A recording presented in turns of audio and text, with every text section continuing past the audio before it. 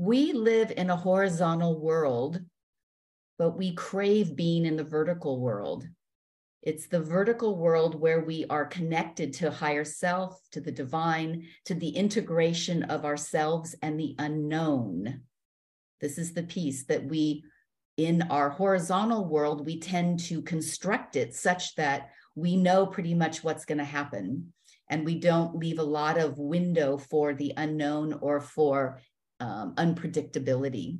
But in the vertical world, most of it is unknown for us because it's out of the concrete.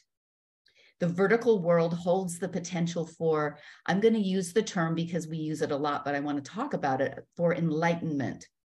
And in my understanding of enlightenment, there are many different ways of looking at it, but it's really a shift from our physical identification to a spiritual identification. And what is encased in that or included in that will depend on your tradition and depend on your own belief system. But definitely for everyone, it's a shift away from the embodiment and the physical identification as who we are. Not that we aren't embracing the life in physicality and enjoying it and tending to it and doing what has to be done, but the shift away from identifying who we are by our physical attributes and how we physically offer ourselves into the world. And the letting go of that physical identification, which we have acquired through culture, family, society, ego, our own mindset of what it means to be in this world has limited us. Letting go of that creates a spaciousness.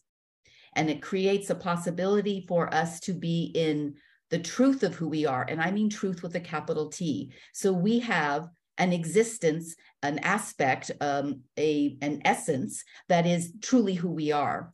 And that's a capital T. And then we have all of the things that identify us that are also true. It's true that we are many of those identifying factors, but they are with a small t, because that's not the fullness and the truth of who we are in the entirety. It's just a piece of us, one piece.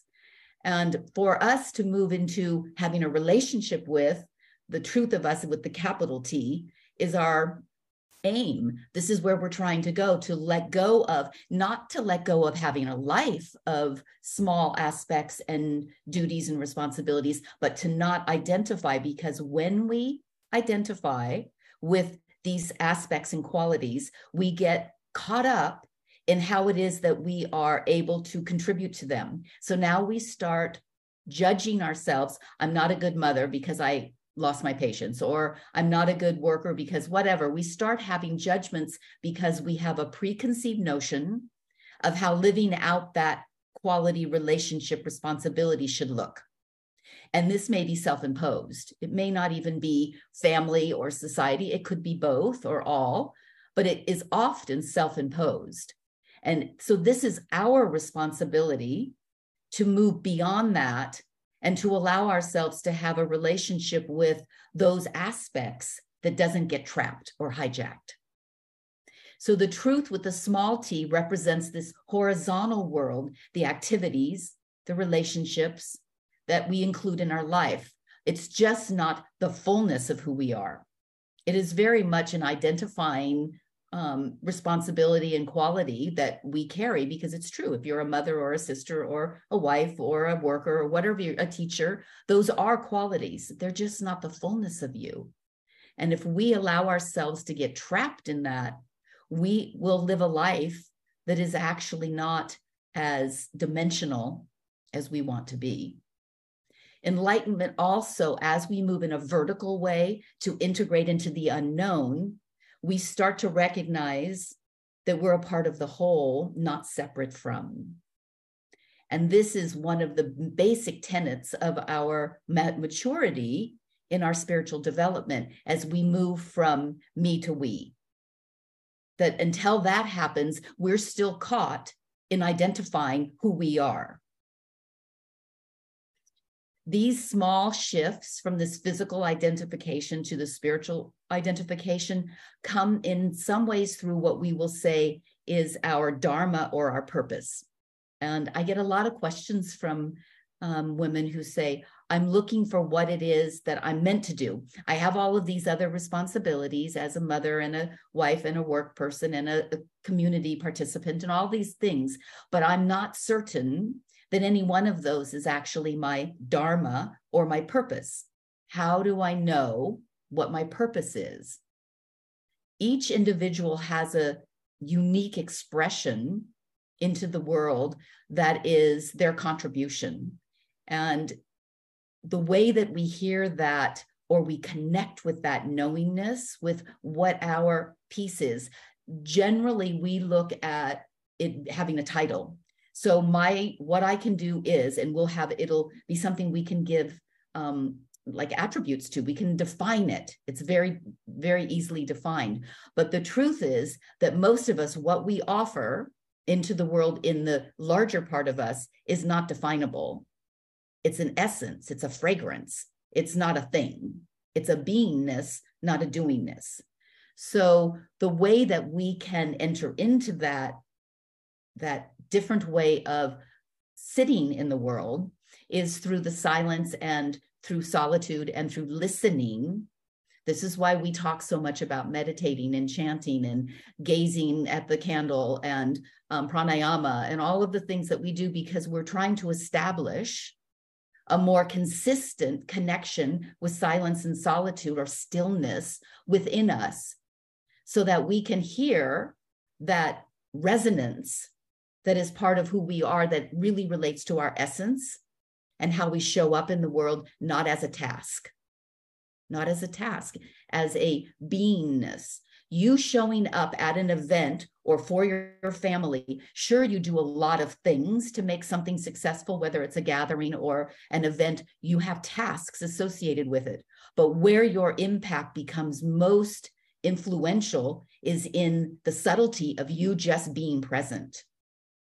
Because when you're present with the fullness of who you are, there is a calming, there is a spaciousness that opens up for others to have an experience of that event or that gathering that is different from just the little details of having the table set nicely and having the food arrive or whatever it is. Those are all lovely, but there's a quality beyond that, an essence of you beyond that, that is really your calling into the world. And we each show up that way differently in how we hold ourselves, how we express ourselves, even in how you laugh or how the joy or whatever you bring, but it isn't a task. It isn't a task. The titles and the language that we give when people say, what do I do? Who am I in the world? Mothering and social activism and beauty in every form, whatever art form people contribute in, communication, technology, hospitality, teaching. These are all fabulous ways that we channel what we can do into the world. The one of those that we show up the most with our essence and our quality of solitude and sweetness is mothering. We do a lot to mother, but we all know as mothers that it's not so much what we do, but how we are being with our children has more impact than all of the doing of organizing the lunches and the events and all the things. Those are great. But there's another layer that's more important and has a quality that's different. One of the things that we learn as we start on this vertical path instead of the horizontal path is that we understand that there's no one task or one responsibility or one label that is more important than another, that they're just constructs of language. And that if we're showing up 100% to whatever it is that we're doing, that's the important thing. That it's not more important to have a job someplace where the ways that we measure in this society often of whether or not we have primacy or more importance in an activity or a label is through money, prestige, and power. But when we start looking at those values and measurement being about essence and fragrance, rather than money, prestige, and power, we start to have a different relationship with how we are. The art of playing on the playground of life is about showing up 100% in that fullness of who you are and not just the doingness of you. Until we separate the doingness from the beingness, we will do more because we can calibrate it and we can recognize it and we can check it off and see that we've done it. So it settles us in a way that we think we're showing up more fully. It's very elusive. Doing is very elusive. Doing begets more doing. It doesn't make you slow down, it makes you add more. We have to consciously slow down the amount of doing we are contributing and actually bring ourselves into the situations in a different way. The great guru and saint, Ramana Maharishi, he is the architect of the question, who am I? And he explored through all of his teachings the stripping away of labels and attachments to the physical body in lieu of no words to identify or limit our truest self. I am nobody instead of I am somebody. When we start recognizing that we are nobody and we aren't, because we are not labeling ourselves, we haven't given ourselves a context to become someone, we can actually live into the fullness of who we really are as our dharma and our purpose in this lifetime. So the question of our purpose and our true nature really becomes, how do I cultivate the quietness of being where all truth is revealed? How do we sink into our no selves while still performing in the very physical world we inhabit? We're here. It's beautiful. The way that we do that is we soften our beliefs about how we should be. We stop identifying concretely with a specific expression.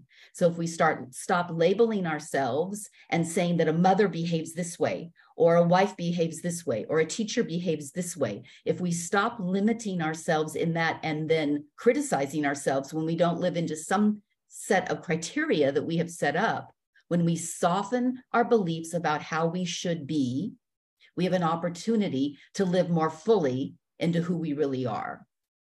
In our parenting, in our coupling, in our career, in our spiritual journey, if we let go of the model of ourselves, of which we have been heavily invested, we find that we can show up in a different way. It's more than just being in the moment. So I hear a lot, people say, well, you just have to be present and be in the moment. It isn't just about being in the moment, because all of us can conjure up for a certain amount of time being present and paying attention. We can all do that. It's about bringing our essence and our fragrance to that moment. That's wholly different than just corralling yourself and saying, okay, I'm present. I see what's happening. I'm here. I'm listening. That's very different than pulling up this essence from inside of yourself and delivering it silently into the gathering, into the space. It's not a doing, it's a being. In this place of fullness and wholeness, we emerge free from restrictive judgments, fears, contradictions. This is where we're living in this pool of ideas about who we should be and how it should be manifested. We have to step out of that because that's limiting. It's limiting. You were so much bigger than that, but you don't trust it or you haven't given definition to it, so you don't step into it. We need to just drop all of that. We have to drop it. There's a freedom or a lightness of being, a subtle power that emerges. It's like the butterfly out of the chrysalis. It's necessary to be in that formation stage. We have to have the time. This is why we do all these practices and disciplines and gathering. It's part of our formation stage.